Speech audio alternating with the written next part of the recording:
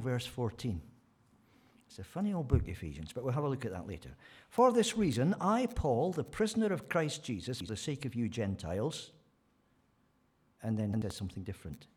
Breaks into his own sentence. Sure, you've heard about the administration of God's grace that was given to me for you. That is, the mystery made known to me by revelation, as I've already written briefly. In reading this, then, you will be able to understand my insight into the mystery of Christ, which was not made known to men in other generations, as has now been revealed by the Spirit to God's holy apostles and prophets. This mystery is that through the gospel, the Gentiles are heirs together with Israel, members together of one body, and shares together in the promise in Christ Jesus. Now, I became a servant of this gospel, this good news, by the gift of God's grace given me through the working of his power. Although I am less than the least of all God's people, this grace was given me to preach to the Gentiles the unsearchable riches of Christ, and to make plain to everyone the administration of this mystery, which for ages past was kept hidden in God, who created all things.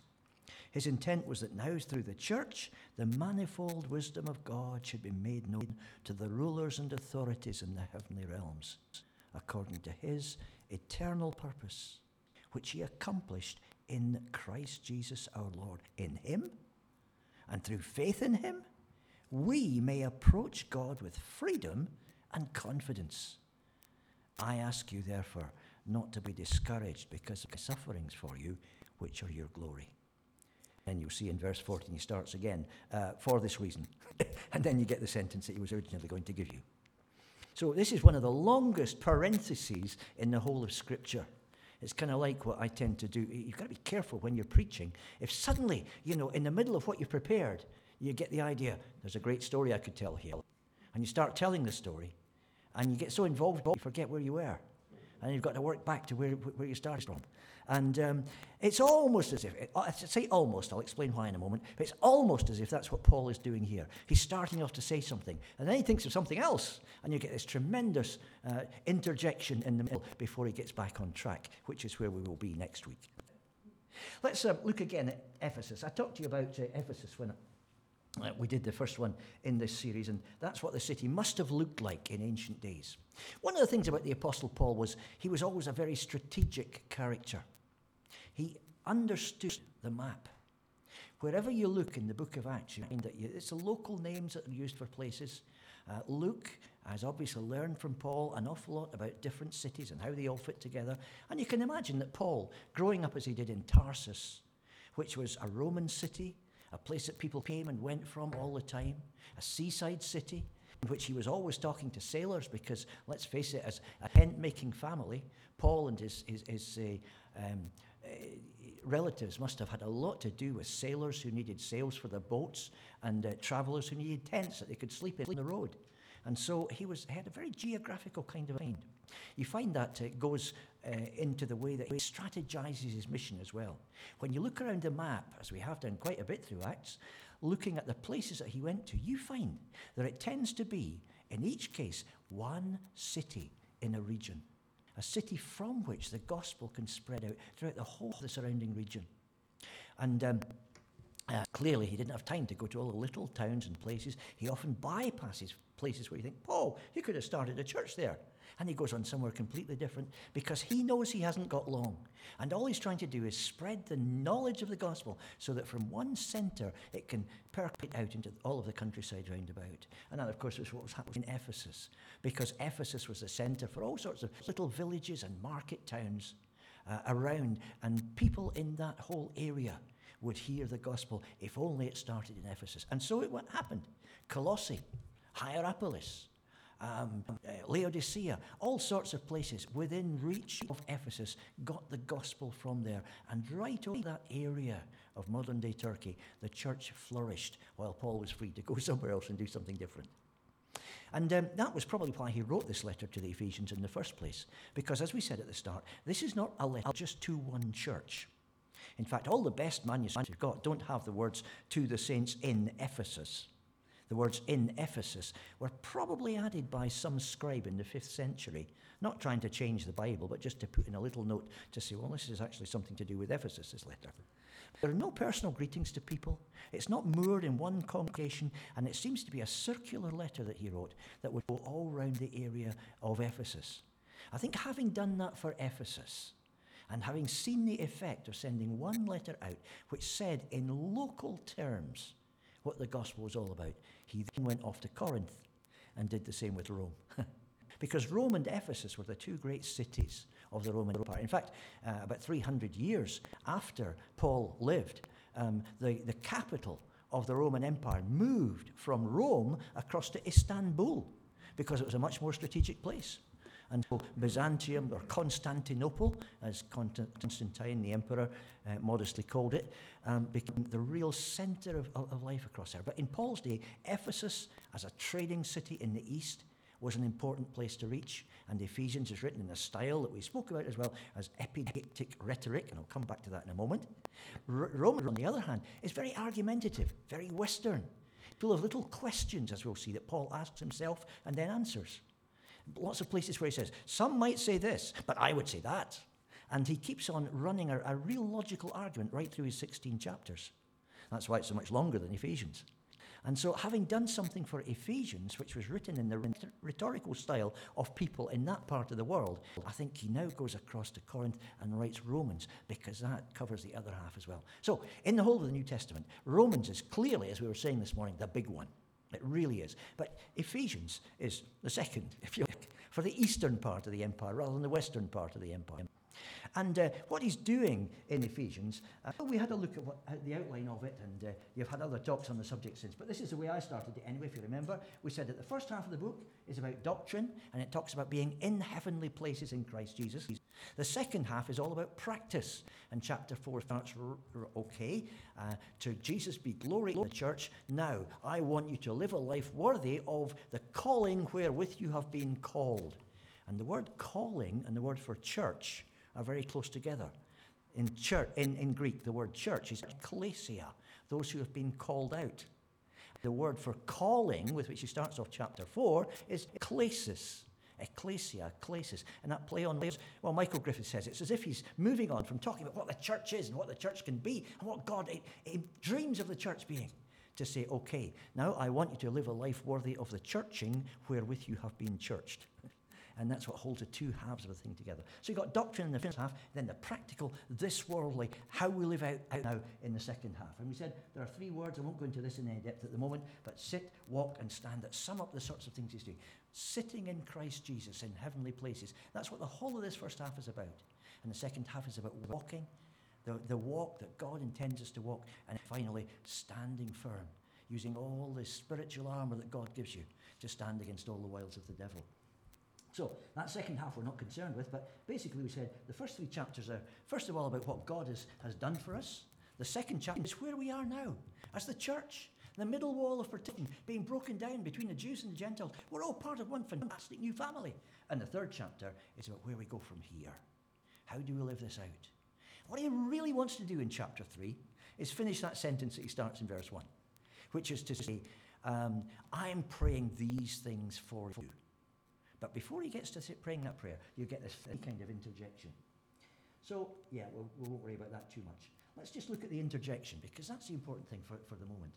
If you look back into chapter 2, what leads up to that "for this reason" bit is basically what he's been saying about the church.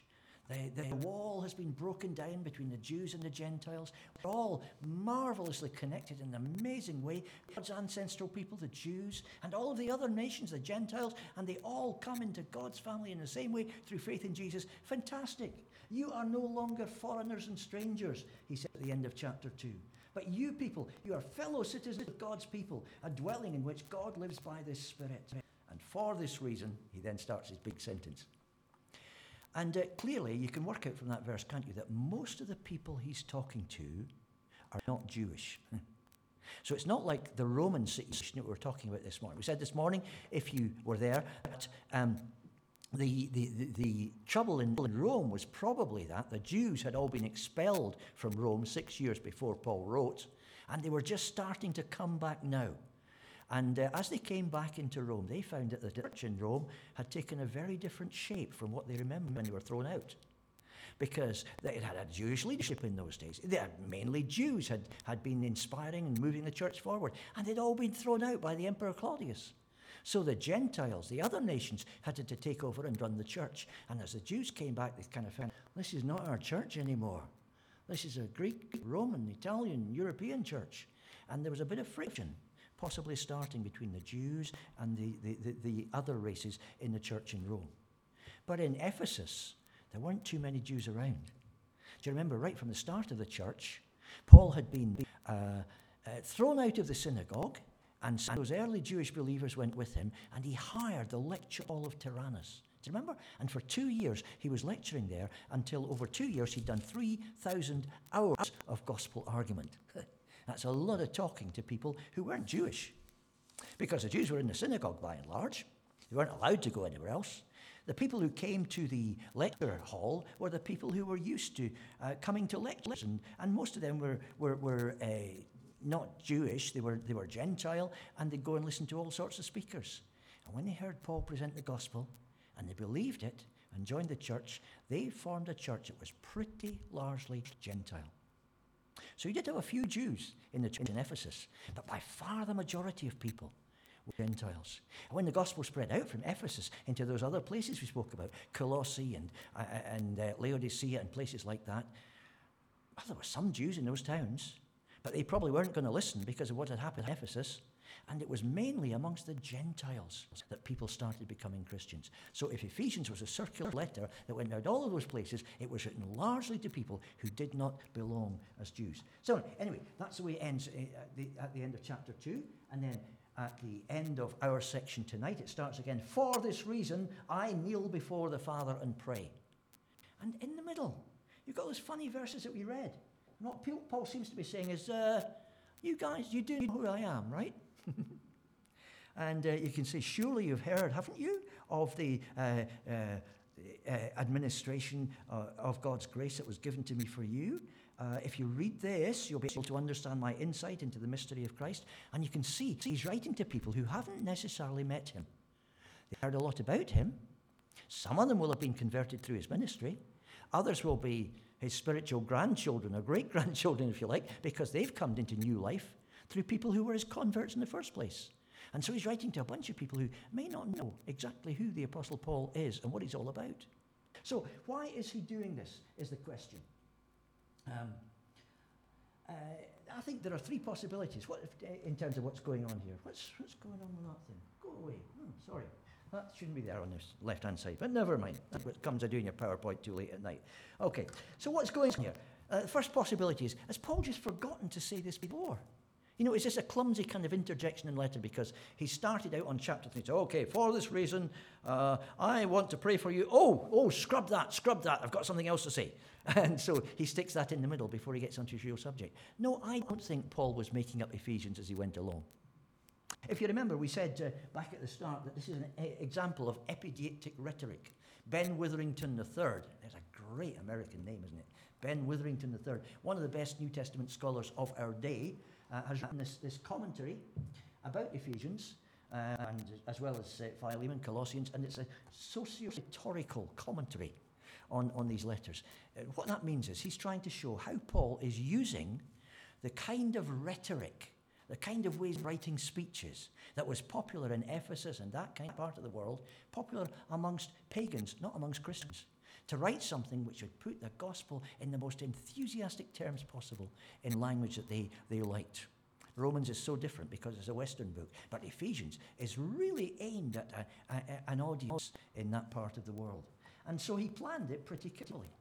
And you'll find that through Ephesians, there's not a word out of place. Lots of sentences that are very carefully polished. Fantastic poetry. All kinds of pictures coming up. And I think he thought about everything in Ephesians very carefully. So I think starting off the sentence and then, whoa, wait a minute, I've got 13 other verses before we get to that. And then coming back to the sentence again. I think that was very, very deliberate. It was because he wanted people to pay attention. Why on earth has he interrupted his own sentence? Why doesn't he get on with it? What's happening here? He wants them to focus on these words because they tell them something about who he is. Second theory you might have about this is that Paul's trying to big himself up here. All these people might not listen to me because many of them don't know who I am, so I'd better give them my credentials. Let's tell them a bit about myself. I'm an apostle, you know. I was given this message by revelation from God, and I'm important, so you better listen to me. Yes, you are. No, that's not the tone of it, though, is it? When you look at what happens in those 13 verses, he's not making great claims for himself. Although I am less than the least of all the Lord's people. He invents a funny Greek word for less than the least, which is logically impossible if you think about it. But he invents that word, which doesn't exist in Greek. Say, I'm less than anybody who's got into God's kingdom before. This grace, nonetheless, has been given me. It's not about me. It's about what God has done through me. That's the important thing. And he talks about his sufferings. Do not be discouraged because of my sufferings. He doesn't want them to think everything is success. You read some prayer letters or newsletters from some Christian agencies or evangelistic outreaches and things like that, and it sounds as if everything is fantastic and triumphant and the world is being conquered and all of us just needs your money, so the banker's orders form needs to be filled in and sent back to me now because God is doing miracles through our ministry. Well, Paul believed that God was doing miracles through his ministry, but he didn't believe in boasting about it himself. Do you remember the letters he wrote to the Corinthians? In 1 Corinthians chapter 9, he talks about the fact that he's got nothing to boast about that is brilliant because God has called him to this. It's not something that he's done. When I preach the gospel, I cannot boast, he says, for I am compelled to preach. Woe to me if I do not preach the gospel. I've got to do it. God has called me to it. So it's nothing to be proud about. It's just something that God is working through me in all my weakness. I'm the chief of sinners, he says in another place to Timothy, doesn't he? And Paul is not trying to build himself up in any kind of way whatsoever. You turn to 2 Corinthians, and you find that the Corinthians have started listening to all sorts of super preachers with flashing eyes and beautiful profiles who've come in, to preach and convert people, and their message is just slightly off. But people would rather listen to those people than they would listen to Paul. And Paul is saying, look, they do a lot of boasting about themselves and what they do. I could boast if I wanted. And he talks about some of the things that he's been involved with. 3 times I was beaten with rods. Once I was stoned. 3 times I was shipwrecked. I spent a night and a day. All that sort of stuff. And he said, I'm foolish. I'm daft. I could go on talking like that, but that'd be daft. That's boastful. And he says instead, if I must boast, I will boast of the things that show my weakness. And so he talks about the things that have happened to him that make him look like a bit of an idiot, really. Somebody who's a bit of a failure, somebody who's not doing too much. And he's just saying, but God has given me this ministry and I will go on. So the picture you get from these verses is not of somebody who's trying to make himself big and important and solid, but who's trying to say something about the message, not about himself. Here's the third possibility, and I think this is the right one. Is he worried that they might think his prayer is just for the Jews and doesn't apply to them? I think that's what's going on here. Because if you look on into that prayer he's got for them, it's a fantastic prayer. We'll have a look at it next week in detail. I kneel before the Father, verse 14, from whom his whole family in heaven and earth bears his name. I pray that out of his glorious riches he may strengthen you with power through his Spirit in your inner being, so that Christ may dwell in your hearts through faith. And what all of that means, we'll have a look at. I want you to know and to have power together with all the saints to grasp how wide and long and high and deep is the love of Christ. Well, you can imagine some pagans, or previously pagan Christians, who'd just been converted 5 minutes, reading that and thinking, that must be good to be Jewish because all of those things must happen to them. They are God's promised chosen people after all, but that probably doesn't apply to us. I mean, that you may be filled with a measure of all the fullness of God. Oh, that's a great prayer for a Jew to hear, but it's got nothing to do with me. And Paul wants to make it absolutely clear through what he says about himself and his own ministry, before he gets to this prayer, this is about everybody. We all belong here. And so, he's already said a bit about this, right enough. Oh, what are we doing with that one? Come on. Yeah, that's the other one. He's already said, and you might have seen this slide actually, the first talk I gave in this series once again, that there are the same kinds of privilege for Jews and Gentiles. But he's worried still that they might not have got it. In chapter 1, he said the Jews were predestined, chosen. Now they hope in Christ, and Jewish Christians are living to the praise of his glory. That's fantastic. Gentiles, though, heard and believed. They were marked with a seal by God himself. They were given the Holy Spirit as a down payment in their own lives, and now they live to the praise of his glory. Different words, same experience. But just in case anybody amongst those Ephesian non-Jewish Christians is thinking, yeah, but I'm still a second-rater. I didn't happen to be born into a Jewish family. Paul wants to make it absolutely clear. We all stand on the same ground. We all have the same privileges. And he talks about the privileges that have been given to him for his ministry. There are 4 of those, and we'll just rattle through those quite quickly this evening, because I think all 4 of those apply to us. Maybe not in the same way. You might not be the Apostle Paul. You're probably not the Apostle Paul. It'd be strange if you were. But, you may not have the same job to do for the kingdom of God. What he did was absolutely foundational 2,000 years ago. You and I don't have the same role here in Pennington in 2022. But there are some things that are true about him and his experience that are true about every Christian. And that, I think, is why he details the kinds of things that he talks about.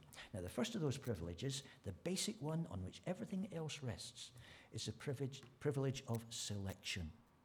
You have been chosen by God through no good thing about you at all. It didn't depend on your spiritual brilliance. It didn't depend on your moral life. It didn't depend on your understanding of Scripture. It didn't depend on your 50-year unblemished church-going record or anything like that. God simply chose you. Why did he choose you? Why you and not somebody else? That's the first privilege, the privilege of selection, and Paul talks about that. We'll see that in a moment. The second thing is the privilege of seeing, where Paul says, all of these things have never been obvious until now. People haven't known what was going on down through the ages. This was not made known, he says in verse 5, to men in other generations, as it has now been revealed by the Spirit to God's holy apostles and prophets. And what we've got the job of sharing with you so that everybody can see what we've seen. The privilege of understanding what God has made happen. Third thing seems to be is the privilege of serving. And he talks about the job that God has given him.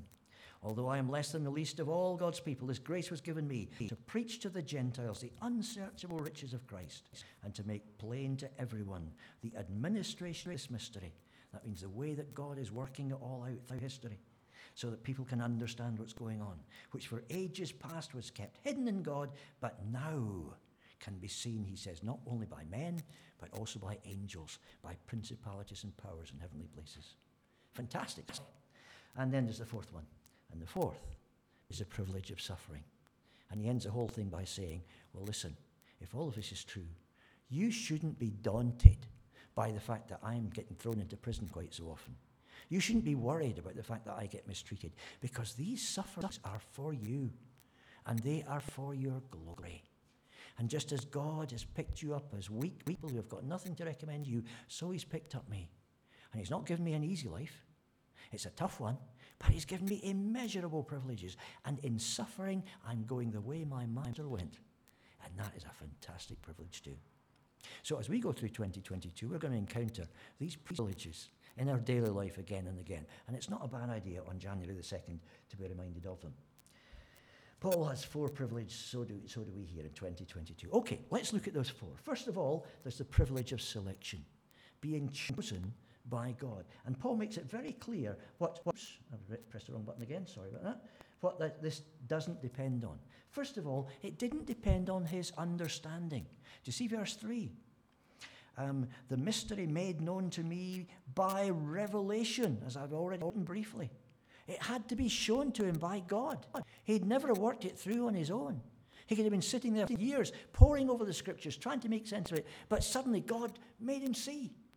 It took a bright light on the road to Damascus, didn't it? And then an awful lot of thinking and trips down to Mount Sinai and all sorts of things. But gradually, God's revelation dawned upon him and it changed his life. A bit like John Wesley that we're speaking about this morning. There was nothing wrong with John Wesley's Bible knowledge. There was nothing wrong with John Wesley's church record.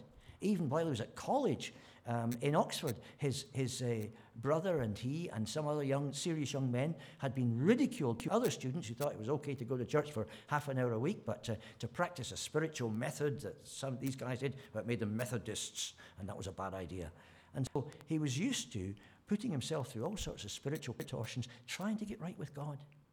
But that didn't happen until one night in London, at a meeting where somebody was reading not even Romans, but just the preface to a book about Romans.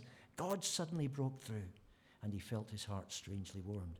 That's the privilege of seeing, suddenly realizing this is not just theological theory.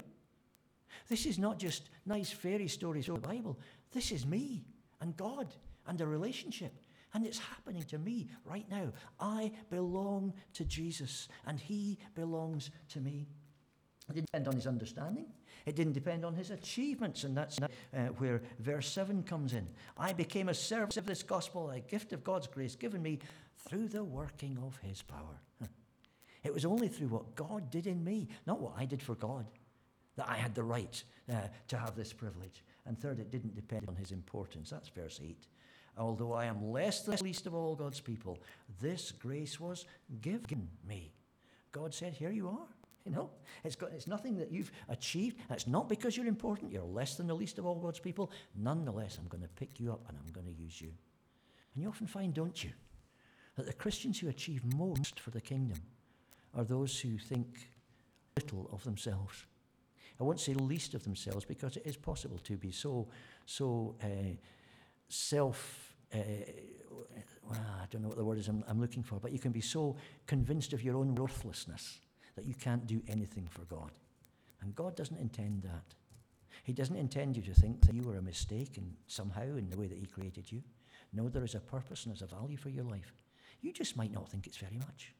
But when you're in that situation, God can pick you up and do bigger things with you than he can through somebody. Here I am, Lord, full of gifts, full of abilities. Now, where do you want me to start? How shall I start you now? You know, people like that tend to start out, burn brightly for a while and fade away. But the small people who use a little bit they've got just to faithfully keep on serving Jesus, they're the people like the boy that brought the 5 loaves and 2 fishes.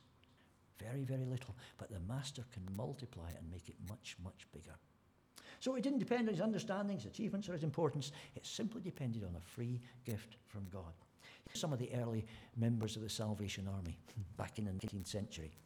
I've just been reading a little bit about what it was like in Exeter, and I mustn't get distracted onto telling you stories about that, but there's a fantastic number of stories that can be told about the opposition just up the road from here in the city of Exeter that the Salvation Army faced when they started. There was the captain who was singing a song in the open air when the police came up and demanded that he stop singing. And he wouldn't stop singing. He was just praising God. And a mob got hold of him and wanted to throw him over the Exbridges into the river. He only just escaped by being taken off to prison instead. And it was all like that in those days. If you ever get to go to the Exeter Citadel of the Salvation Army, you'll see their original banner there, splattered with 19th century eggshells, tar, soot, ripped, torn, and burned around the edges. And you begin to realize what these Christians had to go through to do the work they were doing amongst the poor. Brewers who didn't like them, they were the ones who were losing profit as a result of people becoming Christians. And the Salvationists stuck to their job, not just in Exeter, but all over the place. And of course, they were a musical bunch as well. In 1876 in America, they published a songbook called The Heavenly Choir. And there were lots of hymns in there that were Salvationist standards in the early days. And we don't know who wrote some of them. There's one in particular I was thinking about when I was thinking about this point here. And it goes a bit like this. Lord Jesus, my Saviour, how vast thy love to me. I'll bathe in its full ocean to all eternity. And wending on to glory, this all my song shall be. I was a guilty sinner, but Jesus died for me. And it goes on in the second verse. O Calvary, the thorn crown and the spear. There doth thy love, Lord Jesus, in bleeding wounds appear. O depths of grace and mercy, to those dear wounds I flee. I was a guilty sinner, but Jesus died for me. That's what our communion service is all about, isn't it? That's what the bread and the wine tells us. We have no right to be here. We have no merit in ourselves that would give us any kind of place before God in his service. But the privilege of selection means that God in his mercy has reached out and put his hand on us and drawn us to himself. It's a fantastic thing, and no wonder Paul wanted to share it with everybody. And there's the privilege of seeing. It's dawned upon us. We've been chosen by God, and God has opened those blind eyes so that we can see. Once I was blind, now I see. And the Message translation of some of these verses goes like this. I got the inside story on this from God himself. None of our ancestors understood this. Only in our time has it been made clear by God's Spirit through his holy apostles and prophets of this new order. And our job, if we have seen the glory of God in Jesus Christ, if we've seen the love of God in the cross, if we've seen the power of God in the resurrection and experienced it in our own lives, our job is to tell everybody about it. It won't be easy, because the God of this world has blinded the eyes of those who don't believe. And sometimes we have to battle again and again, as Paul did himself, let's face it, to make sure that people are able to understand, just catch a glimpse of the glory and the wonder of the gospel. But if we have the privilege of seeing, we need to thank God for that, and we need to point other people in the same direction. And the third thing is the privilege of serving. Paul was sent out by God as a result of what had happened to him that transformed him on the road to Damascus. And he was given a job to do that. He just could not believe, to tell the Gentiles the unsearchable riches of Christ. Like we were saying this morning, the gospel is not something you can sum up in just 4 spiritual laws, 4 things God wants you to know, or something like that. That's a great starting point, but that's only the starting point. And the gospel goes on, having ramifications in every area of your life. And so the unsearchable riches that are there in God's good news are something we need to unpack for other people around us. And this lady was somebody with whom I once spent a very nerve-wracking week. Her name is Rebecca Manley Pippert, and she wrote a book which became very famous in the 1980s called Out of the Salt Shaker, and it's still being produced because it's one of the best books about how to share your faith, I think, that's been written in the 20th century. Sarah, it was a nerve-wracking week because you cannot work with Becky. When you're sharing a talk with her, she just takes over. And we tried to work together. This was one of the earliest spring harvests, and she and I had to do a seminar on personal evangelism together in front of 1,000 to 2,000 people, would you believe? And we tried to get to answer all sorts of letters before she came across the Atlantic about how she was to divide up the talks. And we didn't get an answer. And when she got there, she said, I'm just going to do bits from my book. That's what I do. We said, no, can you just blend it together so that it fits in with what I'm saying and stuff? And she said, well, I'll try, yeah, okay. And we said, can we make sure that you get this length of time, so you lead on one seminar and then I'll lead on the other, and we'll both do bits of both, but you'll be speaking more on that one. And she said, well, if I remember, I'll do that. But once Becky starts, it's just like a motor running. She just starts quoting bits of her book, and it just goes on and on. And there are times when I'm sitting there in front of the 2,000 people thinking, she's left me 5 minutes of this session. She's left me 4 minutes of this session. Is 3 minutes long enough to close in prayer? And she was just incredible, and you couldn't derail her at all. But she's a great woman, and it's a very funny book. And one of the things that struck me out of that book, a quotation I've thought about many times, is that she said, initially as a Christian, she hated doing evangelism. There was a part of me, she said, that secretly felt evangelism was something you shouldn't do to your dog, let alone a friend. And if you're honest, most of us have felt like that at some time. Do I really have to do that? Why can't I just merge with the scenery? Take off the uniform for 5 minutes. Why do I have to be on duty like that? It doesn't come naturally to me. I'm not a salesman. I'm not good at words or arguments and things like that. Do I have to? But we don't need to get stressed about it, because it's God that's going to supply the power, not us.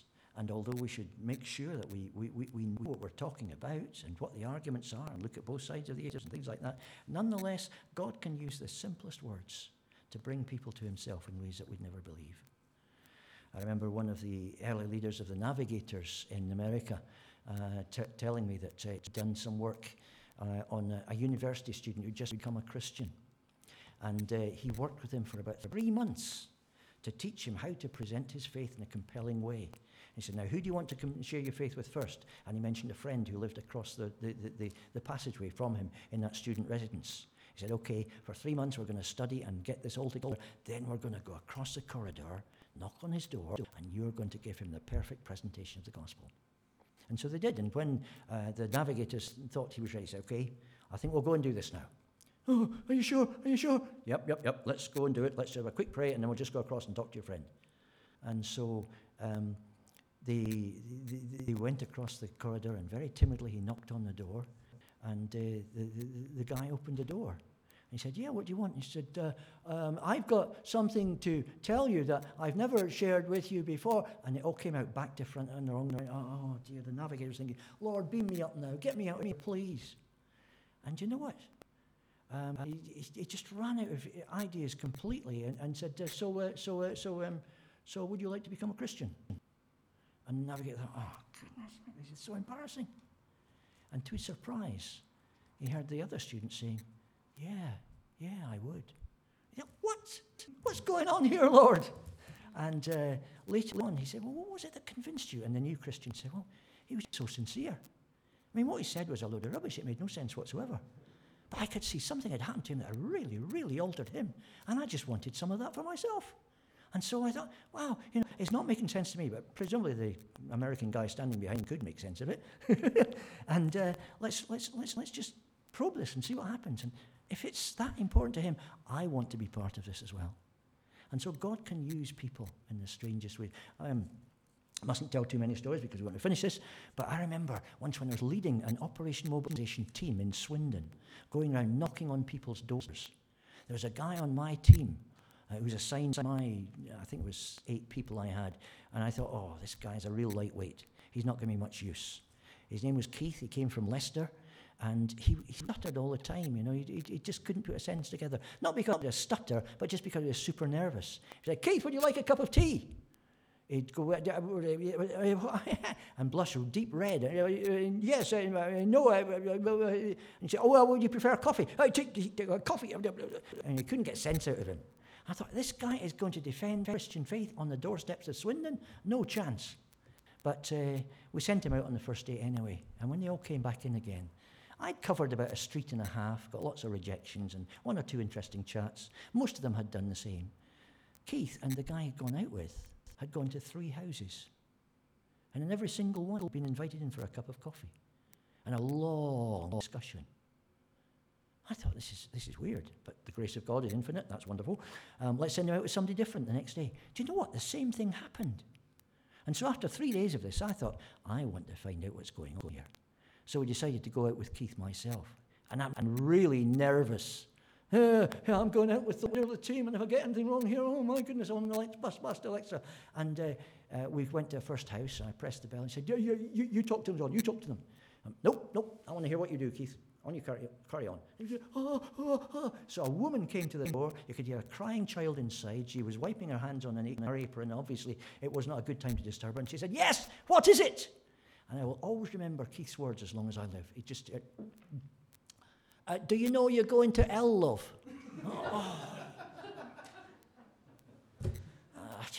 It was disastrous. And the woman looked at him and said, no, I didn't. Do you want to come in and talk about it?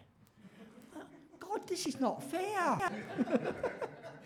It's amazing, isn't it? God can use willingness to serve him more than ability sometimes. And we shouldn't be embarrassed about sharing our faith. We should just let it come naturally and take the chances that God gives us. When there are real chances, we don't have to force them. But when those opportunities arise, and we should be praying that they will arise, then we take those chances and God works through it. This is a Roman oikonomos. Now, the word oikonomia is one that comes up twice in this passage. Once further on down, I've mentioned it already.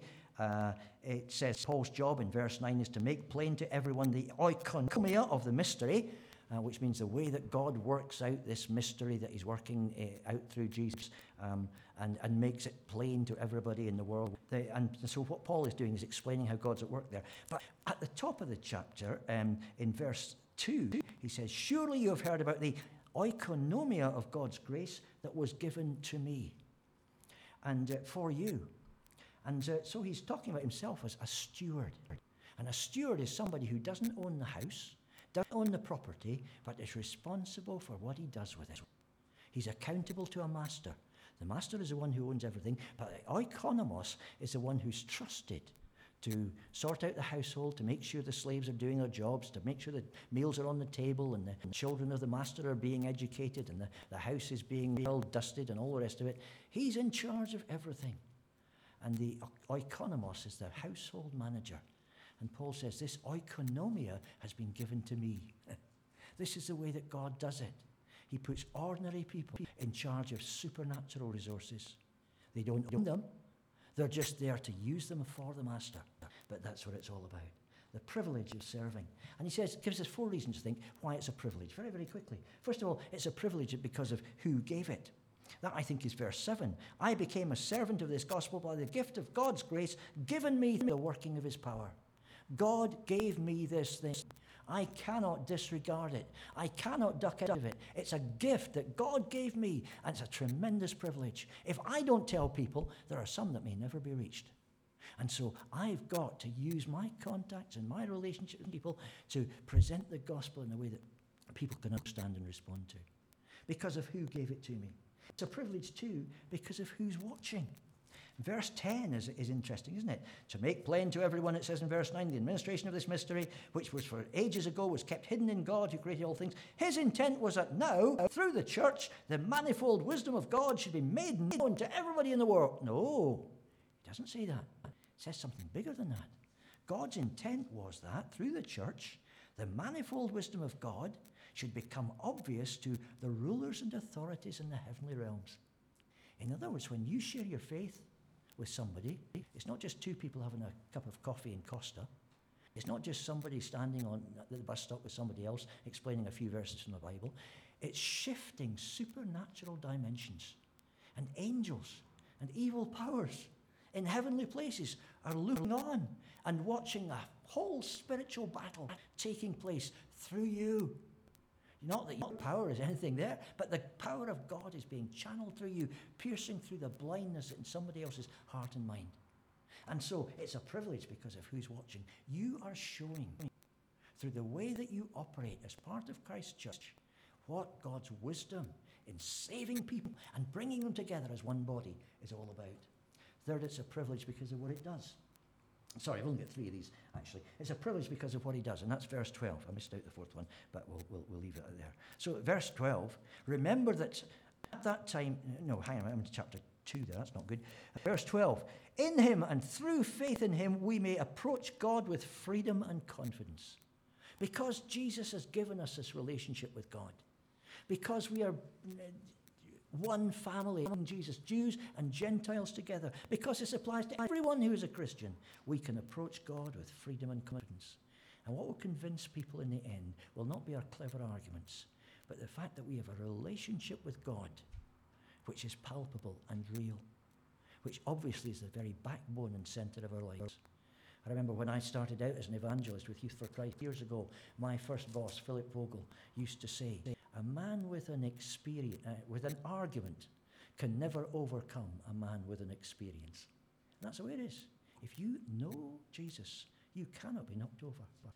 They can deride you, they can laugh at you, they can reject you, but they cannot knock you over because what you've got is something that they haven't. Finally, there's this, the privilege of suffering. This is the wall of Pawiak prison in Warsaw. During the Second World War, it was a desolate place. It's where the prisoners of the Gestapo went, and many of them died as a result. After the war, it was where the enemies of the communists were sent. And there are lots of things written on the walls there by people who had just basically lost hope in life. Many of them were Polish patriots. And I remember once reading something and translating it out of Polish and thinking, wow, that is powerful. And what it said was this: to live for Poland is difficult. To die for Poland is more difficult. But the most difficult thing of all is to suffer for Poland. I thought, yeah, that says something about the Christian life, doesn't it?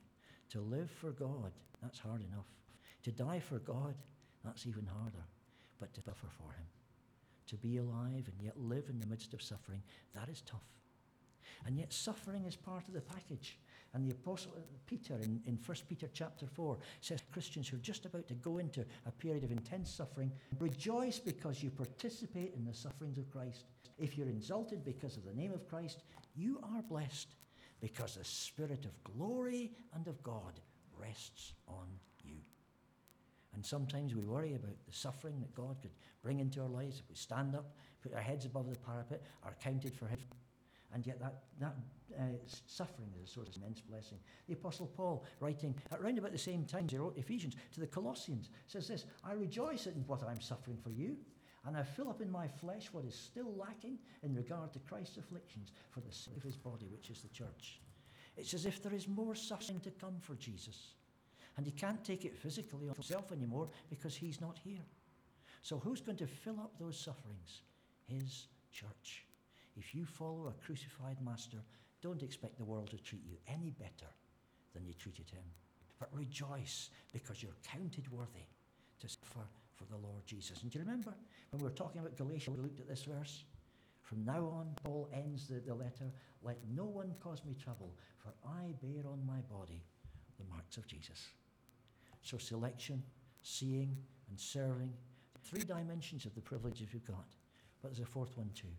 And if we're ready for that, the privilege of suffering, then God can really make us and use our lives. When we take hands off them for ourselves and say, it's over to you, you do whatever you want with me. At that point, God's power can really start kicking in and doing something with us. And that was what Paul wanted people to hear before he got onto the sentence he really wanted to say. Let's just pray together, shall we?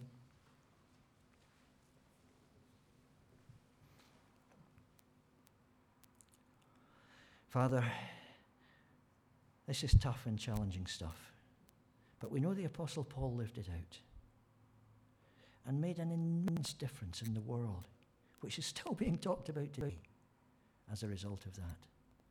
Give us the same determination to see your work in us fulfilled.